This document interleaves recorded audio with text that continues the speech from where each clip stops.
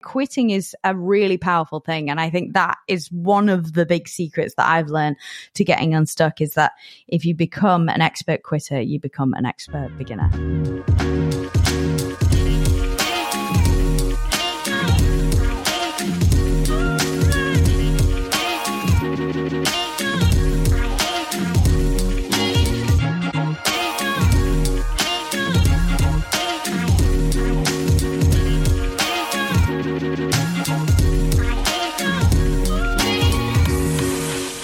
Welcome to today's podcast episode. This is one that I think you're really going to enjoy, and I'll tell you a little bit more about some of the topics we cover and today's guest. I have Edwina Stott joining me for a conversation on how to get unstuck in your own life. When you find yourself feeling like you just don't know what you're doing, what your purpose is, and you just feel overwhelmed with perhaps all of the options, or perhaps you've got a bad case of analysis paralysis and fear of failure is holding you back from trying anything. Ed is the perfect guest to speak to this topic. She is a podcast producer, she's a host, she's a journalist, she's a part-time comedian. Edwina Stott is certainly a breath of fresh air. You can hear more from Ed via her podcast, which is called the That's Helpful Pod. I will put a link directly in our show notes so that you can add it to your library. It's one to certainly have on hand. But in this conversation, we hear a little bit about Edwina's own journey and that moment of realization of going, is that all there is? And yes, we're talking about that in the, career sense, but it's certainly transferable across so many areas in life. When you're a parent, when you're in a relationship, pretty much any kind of rut that you might be experiencing, you will take something from this conversation. I am absolutely certain. I think it's the sort of episode to definitely listen at least twice to, and you're going to have little light bulb moments going off as Ed speaks. I'm sure of it. If you enjoy this episode, please do send it on to a girlfriend. Take the time to leave a review, slide into my DMs, slide into Edwina's DMs. Let us know what you thought of this conversation. I just, when I finished speaking with Edwina, I was like, man, I wish she lived next door to me. I wish she was my neighbor. And I have that experience every now and then. There are certain women that I cross paths with that I'm like, I just wish you were close to me in physical proximity, as well as, through the world of podcasting and social media, because as soon as Ed came on screen, I was like, she's got such a wonderful energy. And I could just tell she was so passionate about everything she shares in this conversation. So if you enjoy it, absolutely do share it with one of your friends as well. So let's get stuck into my conversation on how to get unstuck. Just quickly, a word from today's sponsors. Unless, of course, you're one of our Venti members, in that case, there are no ads and your episode is about to keep playing.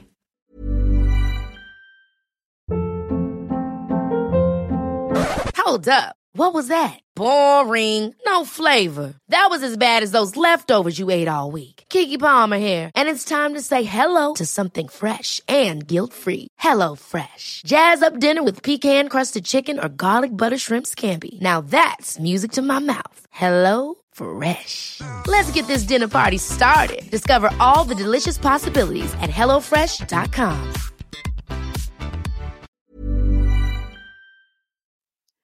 Edwina, you and I have been chatting before hitting record, and you just said something interesting about cabbages and boiling.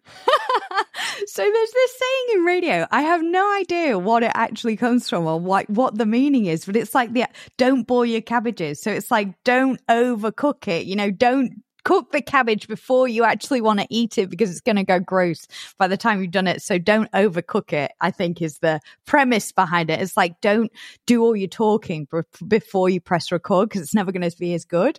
Because you and I were getting into it straight away. And it's interesting, even hearing you explain that then, the whole boiling your cabbage, don't overcook it. Something I've found over the last couple of years is the more preparation I put into a conversation, the worse it is. Like the more stifled, the harder it is to listen, the harder it is to just be myself in. So I love that. I might have to write that on my whiteboard and keep it directly at eye height across from where I'm sat.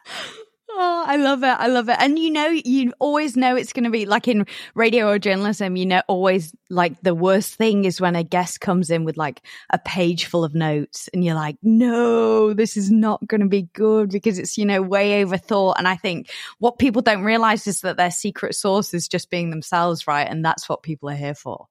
Absolutely. And your secret sauce today is all about getting unstuck. And you were just giving me a little bit of insight. You did happen to drop the name Ira Glass. So could you rehash a little bit of that for me, speaking of not overcooking it, just in terms of what you achieved and how you felt when you achieved it? Yeah, so I was explaining to you, I've been a journalist for the past 15 years, literally did everything by the book. I did the things that you were meant to do. I went into the BBC when I was 15. It was back when you could work for an organization for free and started working for free. They took me on, I was absolutely grinding from when I was a teenager in the profession that I thought I always wanted to do. So my family moved over to Australia in 2012. And then when we moved over here after working for the BBC, like BBC Radio 4, 5 Live, the biggest names, I started working for the ABC, worked my way up to ABC Radio National, and then started making radio documentaries and was kind of like feeling this unsettled feeling in my career, like something wasn't hitting right. So I thought, okay, I'm going to do a course, like, again, do the things that you're meant to do, right? So I'd already got like a law degree. I'd worked in journalism for 10 years at this point.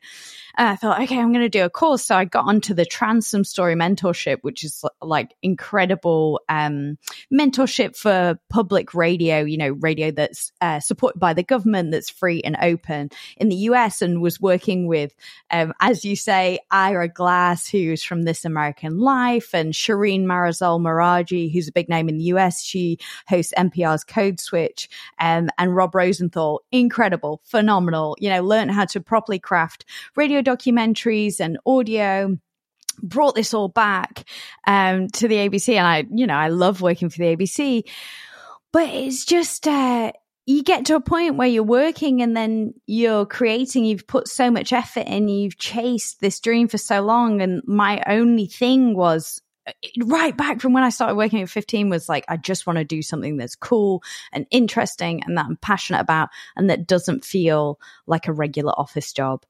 And then I got back and I was like, shit, I spent all this time chasing the thing that I didn't want to do. And that was when I had this like feeling of being so stuck. And it kind of came up when I was like turning 30. And I just thought, oh my God, like I feel like up until then I've been like a high achiever. And now it's like, well, you're just another 30-year-old with an office job. And I was like, crap, I feel really stuck. It's interesting too, because as you were chatting, I was wondering as well about just this point in time, right? Because you've gone and achieved all of these things. You've gotten the accolades, you've got the qualifications, you're putting in the hard yards.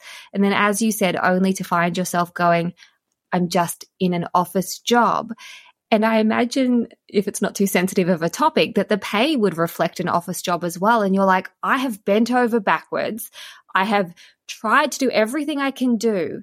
And yet I'm in this position where someone is potentially doing a very similar job, very similar hours, and making more money than me, if not the same. And they haven't invested in the way that you had. It's this interesting moment in time as well, I guess. Like, I've been having this conversation with one of my friends who is a teacher and just talking about all of the extra work she does, and the remuneration does not reflect the work that she's put into it, the money she's invested into her career. And then to compare it to people who do grow an online following and they're remunerated in a different way altogether, it can be really disheartening. It really can. And like, one of the realizations that I came to recently was that I have worked my entire life for a career that no longer exists. Like, who listens to the radio anymore? Who listens to linear media? Who even reads that much news that's not on social media. Like it just doesn't happen. So like I've, you know, gone after something, and in the process of chasing it and achieving it, it has quite literally dissolved from under my feet. And you're right, you know, like working for the ABC, it's no secret that you're not making millions there, considering the amount of work you're putting in. And it's incredibly privileged. I 100% acknowledge that, you know, it is a wonderful career. But, you know, when you've worked that hard and you go after something, you really set your sights on something. And also you've done everything that everybody's told you in terms of like, you know, go out there, you know, go for the blue chip job, study, work hard, don't quit, grind. And you think, yeah, but this isn't it. Like there's got to be something else. This is not it. And I know that so many people, you know, from making my podcast and talking about this, that so many people find this, and particularly around those like significant dates, you know, when another decade ticks over, you think, yeah, no, this can't be it. And also you get to a point where, you know, it's too tricky to make a change, but it's worse to keep things the way they are. So it's like more painful to stick with it and keep it in the way that things have been. So that was the kick up the butt I needed. And also this idea that like chasing things, and we talked about the money there. And obviously, you know, like when you look around and, you know, my brother's a tiny bit older than me, my husband's the same age, and it's like, damn, you're making like 3 times the amount of money that I'm making, and you have these incredible careers, and you've done like 1/3 of the work. And I'm not saying that that's worthwhile. Like 100% we should chase other things other than money. But, you know, it kind of pulls the rug out from under you, and you think, right, okay, something's got to change here, and I need that fulfillment. And because I think if I was fulfilled, I wouldn't even be thinking about the money. But, you know, it's like the double whammy, right? You're not having a great time, you're not getting fulfilled. And so you just think, damn, this sucks. I got to start doing something. And I just felt completely stuck in that. And I think it's so relatable because, yes, you've experienced throughout your career, but so many of our listeners will be able to relate to this in terms of motherhood, of going, you know what, my whole life I wanted to have kids, and then you have your kids and you're like, hang on, 100%. This isn't quite the golden ticket that I thought it would be. And something I think we tend to realize in our 30s perhaps is that there really is no there. Like there's no finish line that you get to, because the finish line is the end of your life. There's no moment where you get there and you're like, oh, I'm finally there, because there's always something else. So it's like this unattainable thing that we're on this hamster wheel trying to reach. So I think it's a really relatable thing to have one of those milestone moments, to do a bit of a self-audit and go, oh, this isn't where I want to be. Yeah, and you're right. Like so many people can relate to this, because it's not just in career. It's just that, you know, we all have those natural fluctuations in life where we kind of come to a pause moment and we think, oh, I've been chasing this. I actually haven't stopped to think whether I still want it anymore. And I often think that throughout life, so many things happen, and particularly now when we live such fast lives, like so many things happen that detach us from who we truly are and what we really want. You know, like there's tech going on, there's, you know, chasing the ideal life, there's, you know, we can see into people what we think is people's lives more than ever before on social media. And so you kind of lose completely the ability to even know what you want. I know you talked about this on that episode last week about like not even knowing what fun is anymore. Like if you don't know what your idea of fun is, how do you know what your dream is? You know, like if you can't even pick what you want to do on the weekend, how can you pick what you want to do at work every day? And that's the exact feeling that I found myself in, and I know so many people find themselves in too. And it can just be that hamster wheel of habits that we develop, habits that self-soothe one part of us, but are actually also denying access to another part, because habitually we pick up our phones and we scroll rather than sitting in silence and actually being curious, because sometimes the thought of being curious about what we want is scary. It's overwhelming. And yeah, in that episode, I say, like, I find it really sad that I get to the weekend and I don't know what I want to do. But it also makes sense that I don't know what I want to do, because I'm bombarded every minute of every day. And when I'm not bombarded, it's like I don't have enough energy to think about that. So I look through that little window that someone else curates of their life, and it's just not a healthy habitual loop to be in. Not at all. And so one of the big things, like the huge realization that I came to, which really the kind of kick started helping me get unstuck, was realizing that there's so much taboo around quitting, but quitting is where the magic happens. Like we should all become expert quitters. And I think, for me, I become so wrapped up in associating my identity with being like this blue chip journalist and, working for these great organizations and creating these documentaries and putting out this really impressive work that I stopped to even realize that I wasn't enjoying it anymore. And I didn't really want to do it.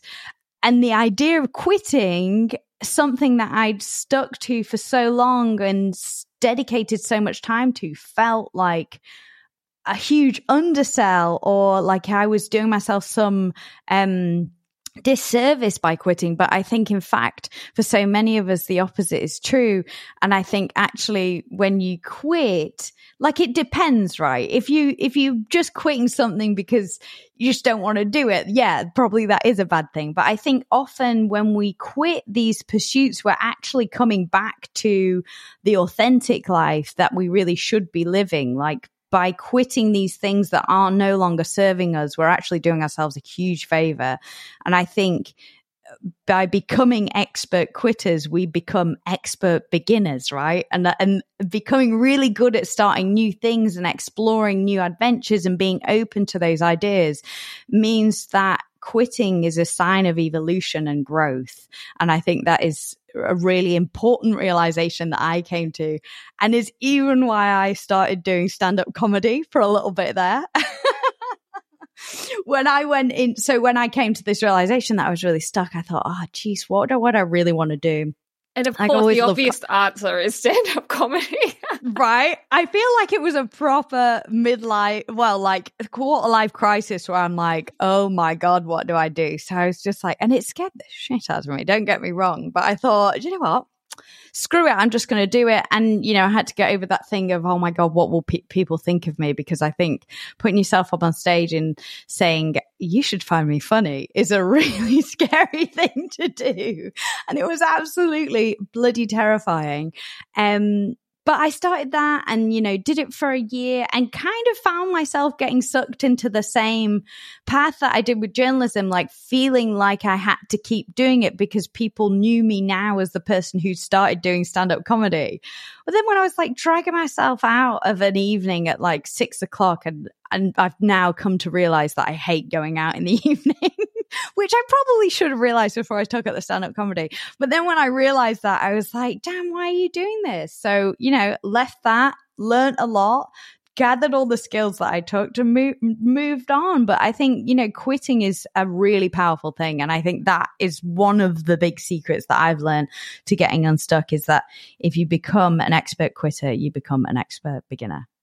Well, it's recontextualizing the whole sunk cost fallacy as well, isn't it? Because often what we do is go, oh, I can't quit, or we use the language of, oh, I can't give up on that because I've already invested. With your career, you've already invested so many years, so many accolades, so many achievements, so much experience.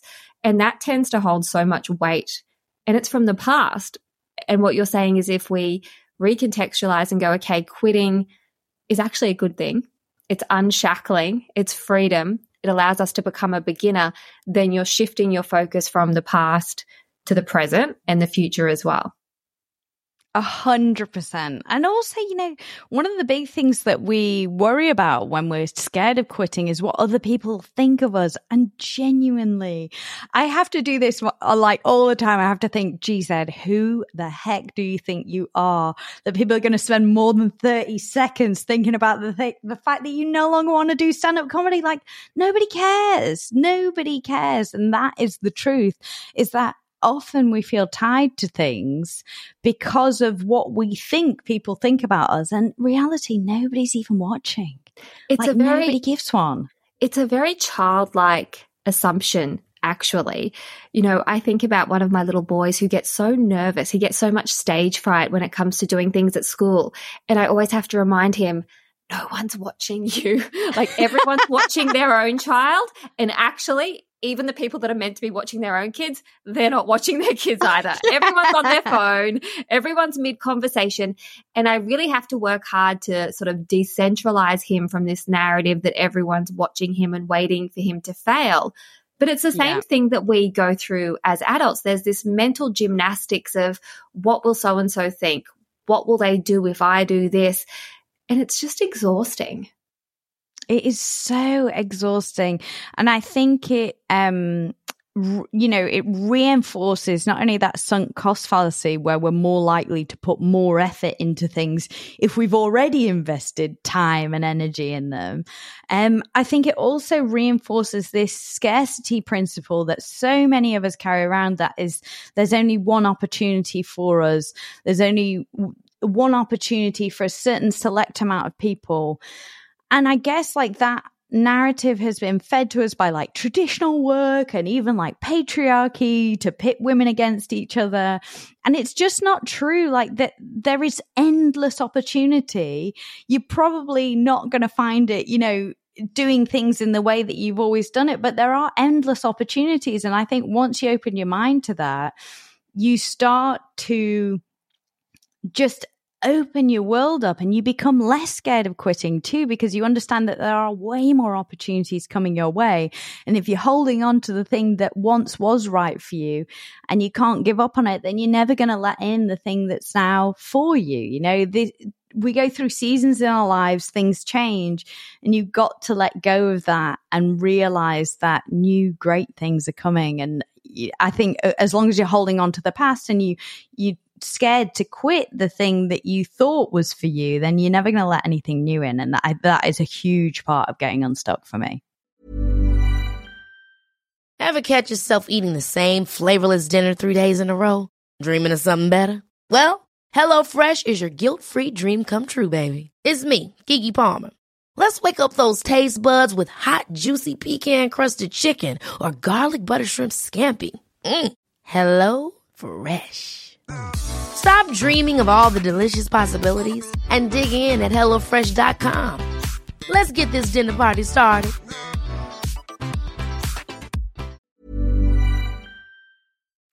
Yes, and also just allowing yourself the opportunity and the time, I guess, to actually think about who you are in the present moment. So much of our life is just habitual.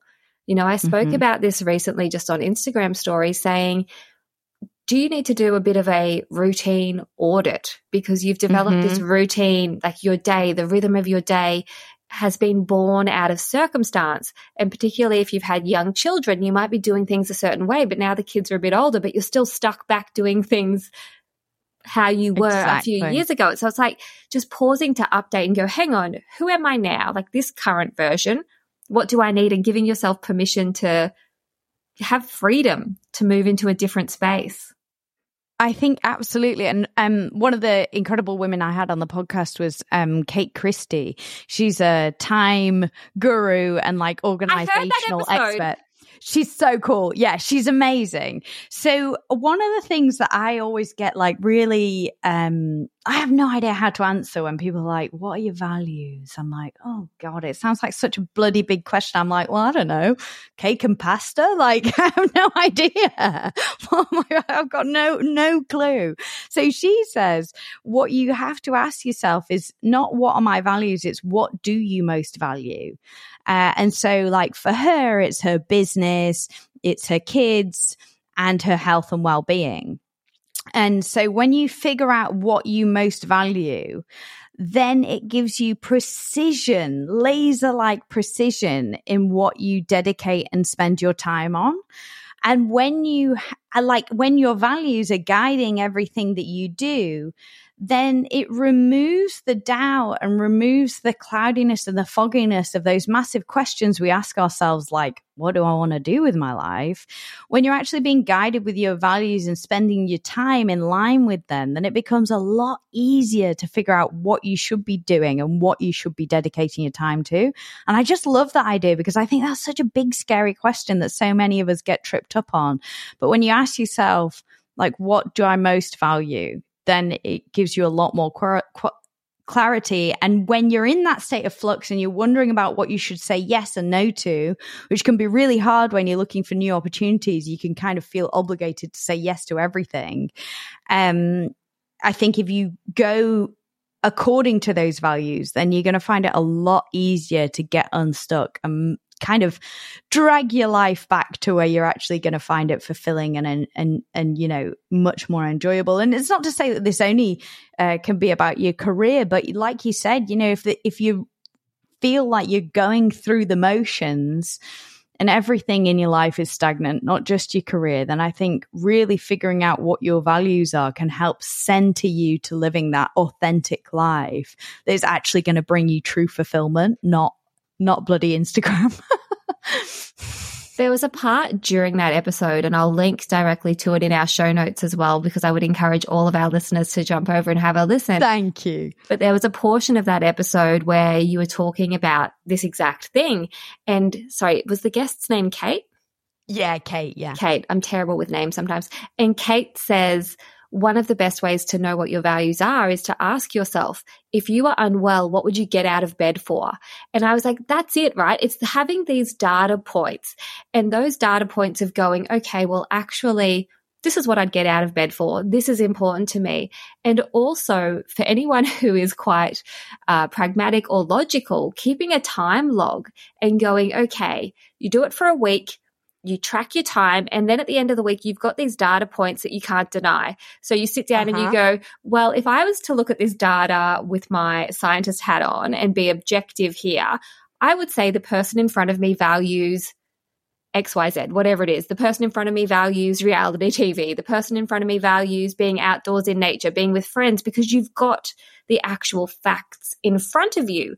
And then when you look at that time log and you look at how you're spending your time or what's most important, if that rubs up against you in a way that makes you go, oh my goodness, I didn't realize that's what I was doing, that's a wonderful thing, because it's an opportunity to do that audit. But maybe you'll look at it and go, oh, look at that insight. That tells me I value these things, and how can I craft a life that honor those things that are really important to me? Yeah, it's so true. And I think that's the thing, like when we are in these moments when we feel so stuck, it's really easy to lie to ourselves about what we think we should want, or what we think other people want us to do, or what we think other people would find impressive. And then when you actually, like you say, you look at the time log, or, you know, you ask yourself, truly, what are my values? And there's no room to hide. One of the other women I absolutely love is a woman called Ash Ambirge. She got a really cool book called The Middle Finger Project. It's about like reimagining the way we work. It's so cool. She's great. You should definitely read it if you guys haven't read the book. But one of the things she talks about when you're trying to figure out like what should be the next step or what do you want to do is write it down. She says if you every morning you just spend some time, you say, what do I want to do? And you write it down. She says that, you know, it's very easy to lie to yourself when you're reasoning with yourself in your head. But when you actually have to do the physical act of writing something down and look at the words that you're writing on the page, it's a lot trickier to lie to yourself and kid yourself about what you actually want to do. So I think that's a good trip too. Similar to how BJ Fogg talks about when he wants to interrupt himself and notice that he's wasting time, he will say out loud, I'm wasting my time. Because when you say it out loud, you're like, oh, fuck, I'm wasting my time.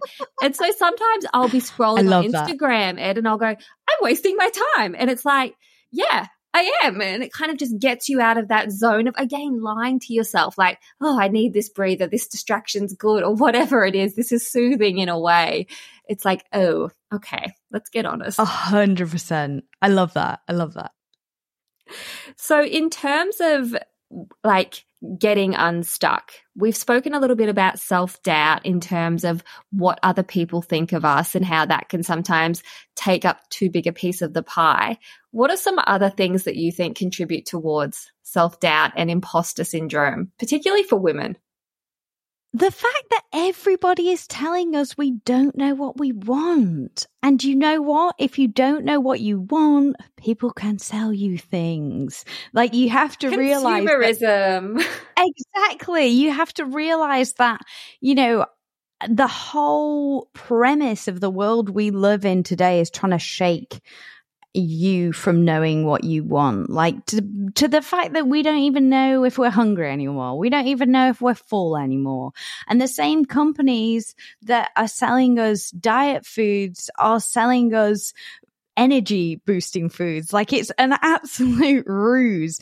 So don't feel bad that you think you don't know what you want, because everybody feels like that. Like, I think if you approach this and you're beating yourself up, you're not going to get unstuck, because you're going to be so wrapped up in those negative emotions that you're not going to give yourself the patience and the time and the, you know, that abundance mindset. And I don't mean that in a woo-woo way. I just mean that if you close your mind off and you really pissed off with yourself because you don't know what you want, then you're only going to wrap yourself up in circles.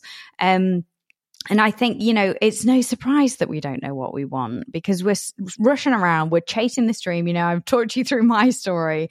I spent 15 years doing it and still, you know, fall into those traps 100%. You just have to recognize that everybody feels like that. And it's really hard, but you have to get to that point where you want to give yourself the time to figure it out. And like I said before, you know, you realize that things are fine the way they are, but it's kind of more painful to let them carry on playing out the way that they have, rather than taking control of the situation and doing something about it. And that doesn't have to be a big threatening thing. That doesn't have to be a huge thing that gives you analysis paralysis. One of the things that I learned through my podcast is that sometimes if you think that you want to try something, thinking about your life like an experiment is really beneficial. And this kind of plays back into like the quitting idea. But if you treat your life like an experiment, imagine you're a scientist, right? And you want to figure out what you're going to do. One of the big things that scientists want is they want some experiments to fail. And by figuring out that some experiments fail, it kind of knocks you on the path to what you should be doing. So, you know, this idea that we have this self-doubt and that we're only going to fail and that things aren't going to go well for us. Well, in some respects, we kind of want them to fail because we want to figure out what we actually want to do. And we're not going to get to that through pure success. So I think leaving that whole, you know, because we can get so down on ourselves, and anytime anything fails, anytime anything doesn't go our way, it's because of us. We did this wrong. And that's not necessarily true. And it's also not helpful. So I think approaching your life like an experiment and thinking, well, I tried that. Didn't necessarily work out the way I thought it would. Stand-up comedy for me. But I tried it. I learned some things. I'm moving on, and it's pushing me into the path that I actually need to be on. So I think, like, rather than seeing failure as, you know, a bad thing, it's actually a redirection to the path that we should be on. And noticing that on this journey, and I know journey is such a cheesy word, but throughout the process of these little experiments that you can do on yourself and with your life, I think it's understanding as well the things that you will pick up along the way are actually transferable onto the next thing. Big time. Like maybe the result wasn't what you'd hoped for originally, but how often is in life is the best thing something that you never saw coming, you know? Mm-hmm. And then all of a sudden when it does happen, you can look back and with hindsight go, sure, I didn't see that coming, but in a way it's almost like I prepared myself for it. Through all of those little experiences, I was laying the stepping stones, picking up little skills to take with me into this thing that I never saw coming.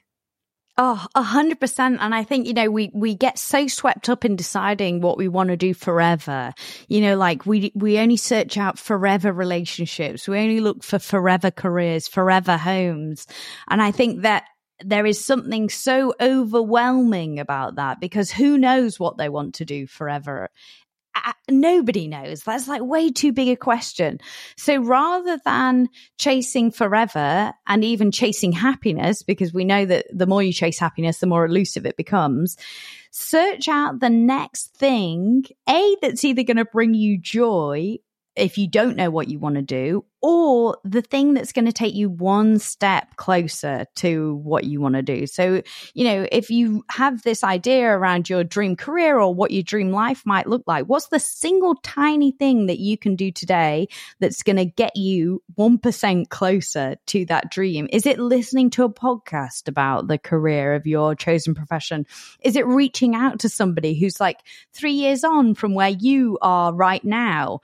You can do these tiny things that step in the right direction, but rather than overwhelming ourselves with forever, we break it down, we cut ourselves some slack, and we do the kind thing. And that's going to be so much more helpful to you in the long run, because I do think that's one of the things that keeps us stuck. It's like, well, what would you want to do forever? Like, who the heck knows the answer to that question? Yes, what is your life mission, your life purpose? What brings you satisfaction and fulfillment? And I think this is such an important angle to look at fulfillment through, not fulfillment in terms of forever fulfillment, but like micro moments. What actually is going to fill your cup up today? Similar to back to that, conversation about fun and not knowing what you want to do. Often when I've had this conversation with women about fun, they'll say, oh, it's going on a family holiday and it's this thing that happens once in a blue moon. But it's like, hang on, no. We've got to fill those little buckets up every day with little things. You can't buy a house every day. You can't get married every day. You can't go on an overseas holiday. So why are we crafting whole lives around these things that just are meant to happen once, but not giving nearly enough attention to those micro fulfillment moments?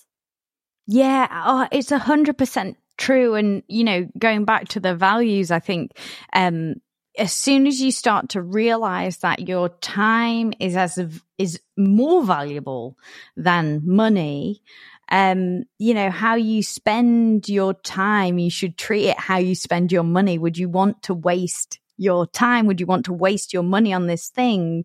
As soon as you start to value your time in the same way that you do value money, because, we can make more money, we can't make more time, then I think you really tie back to those values and you really start to focus it in the areas that's going to fill your cup, in the areas that's going to bring you fulfillment, rather than just thinking, well, I guess this is what I've always done, so I'll carry on doing it. And I think it's about that refocusing, right? It's that big question. It's about being really honest with yourself about what your values are, what you most value, and what you actually want to do. And that's the key to getting unstuck, really, isn't it? When it comes to getting unstuck and looking towards your future, do you encourage, are you a fan of vision boards and manifesting practices and things like that? So one of the things that I've talked about a lot on the podcast, I'm torn with manifesting. Same. Right? I'm torn. I think the idea of telling people just visualize it and it'll happen, complete BS, right? And it's usually someone telling you from a very privileged position. Hand up, also me 5 years ago. You get older, and you know what? More. That is growth. That is growth. That is true growth. But I think, if manifesting is this idea of, just think about it, it'll come to you. And the idea that if it doesn't happen, you haven't thought about it enough, just give me more ammo to hate myself with. That's all you're doing there. Make me more responsible. Yes, right. Another area that we're failing. But there is this thing called the expectation effect, and this is backed by science. There have been Harvard studies done behind this. So this is legit. So the expectation effect is the fact that the way that you feel about something, it has a direct correlation towards the actual outcome. So in this study, they told cleaners who did an hour and a half of physical activity a day that wasn't necessarily exercise. They said, guys, you know what? You're actually doing heaps of exercise. And without changing any of their habits, without changing any of the actual movement that they did, they all showed significant improvements in most of their health metrics. Their blood pressure lowered, they became fitter, they had better heart health. Like everything went off the scales. Nothing else changed. All that changed was the way they thought about what they were doing.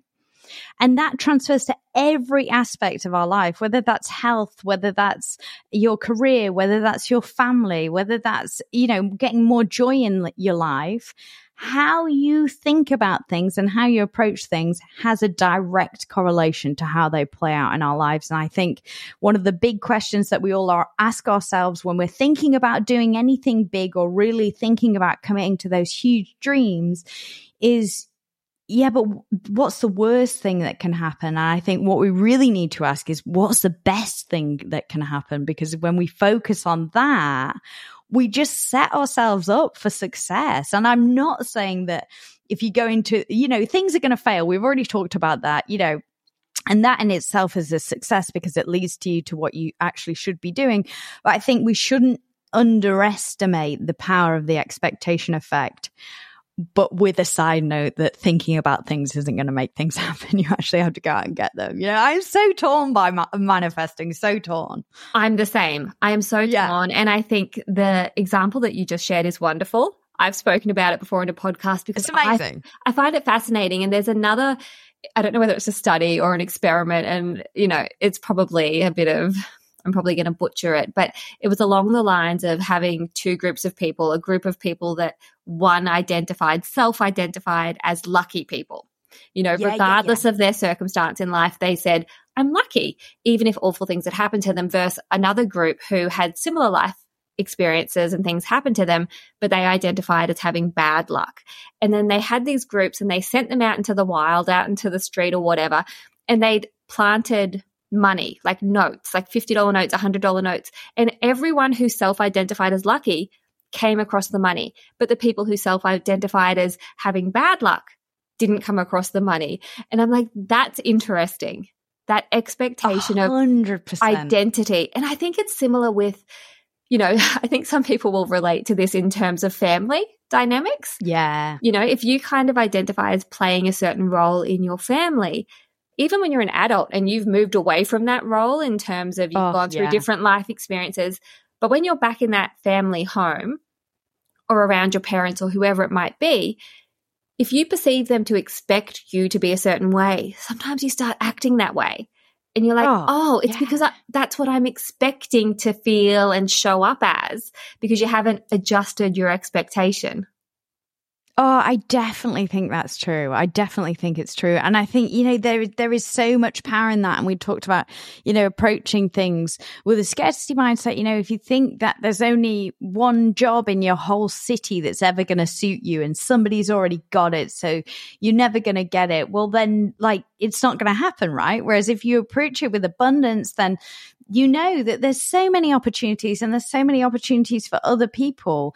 And I think this was a big switch for me, like when I went from working in like a really aggressive journalistic background where genuinely everybody was coming for your job, to this, doing my own thing now, starting the podcast, creating more opportunities. Like now I share everything I've learned because I know there's there's more room, right? There's so much room here.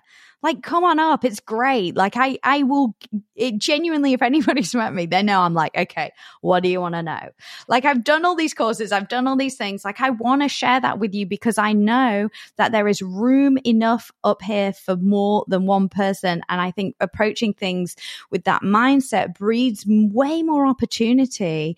And it also opens your mind to think because you're not permanently thinking that everybody's going for your job and you're closed off and you're saying no to opportunities. Like, I just think that has been a game changer for me in terms of, leaving behind an organization where, there is limited jobs and you feel like your world is very small, and then opening it up and throwing open the doors and you just think, do you know what? That was a lie. This is not true.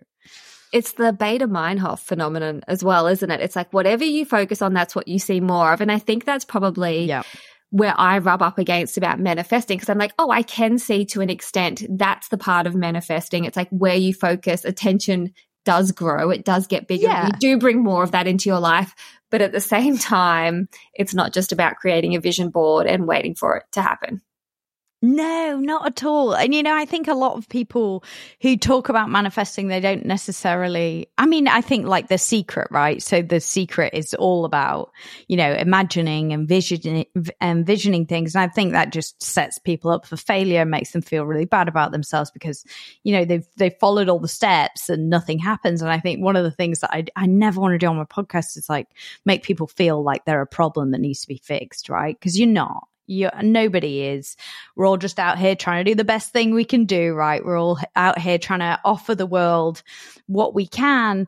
But I think the thing is when you switch it and you learn about the expectation effect and the genuine benefits of having an abundance mindset, you can't argue against it. But I think, it's like a tool, right? It's like anything. Some things, can be bad used in the wrong way, and some things can be good used in the right way. But I just think that, manifesting gets a bad rap, and in some cases, rightly so. But I think, if you think about the expectation effect and that science behind it, you just can't argue with it, right? Yeah. Gotta love that logic-based argument. Yeah, always. I could talk to you for hours. So I'm very, very glad that you have a podcast, because it means I can go about my day and have you in my ears. Your podcast is called That's Helpful Pod. Yes. So it's called That's Helpful, and it's all about science-backed self-help. But like, no beating people up. You are not a problem that needs to be fixed. If you are having a crap day, I want you to be able to scroll through that feed and think, oh, that could help. And you have a listen, just sit down with me for 30 minutes and we're going to talk through some stuff with some of the world's best experts. The best thing about having a microphone in front of you, Kylie, is that people will talk to you. So I've had some of the world's leading experts on there talking about all kinds of things, some quirky things, some things you wouldn't expect. But yeah, I just hope that that's what I want it to be. If you're having a crappy day, and you scroll through the feed and you see something and you just leave feeling a bit lighter. That's my goal with That's Helpful. And as a listener of your podcast, I can co-sign. It's a wonderful resource. So you've done an incredible job. Link is in the show notes. I'll also put your Instagram handle in the show notes as well. But what is your handle? Just while people are listening, if they want to jump over and click follow or slide in and let you know how they felt about the episode. Please do, yeah. So if you search for That's Helpful with Ed Stott on any of your podcasting apps, you will find me. And also on Instagram at That's Helpful Pod. Find me there. I love it. I was saying to you, Kylie, before, most of the time I bloody hate being on social media because of all the reasons that we've discussed. But one of the things that genuinely brings me true joy is lovely messages from people who've listened, telling me the ways in which the podcast or little things that they've learned has genuinely helped them, because that is just like my life's purpose that I've realized is like audio and helping people. Like I've smushed them together in this delicious, messy looking cake That's Helpful. So I hope everyone enjoys it. It's not a messy looking cake, but link is in the show notes. Thank you so much. Thank you for having me, Kylie. I really appreciate it. It's been a joy to chat.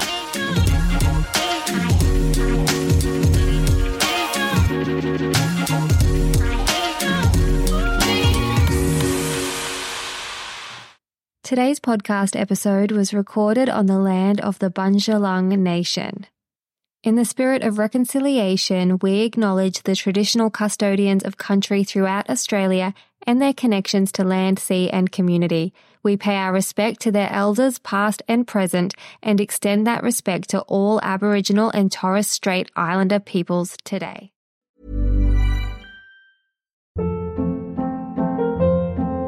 Hold up. What was that? Boring. No flavor. That was as bad as those leftovers you ate all week. Keke Palmer here. And it's time to say hello to something fresh and guilt-free. Hello Fresh. Jazz up dinner with pecan-crusted chicken or garlic butter shrimp scampi. Now that's music to my mouth. Hello Fresh. Let's get this dinner party started. Discover all the delicious possibilities at HelloFresh.com.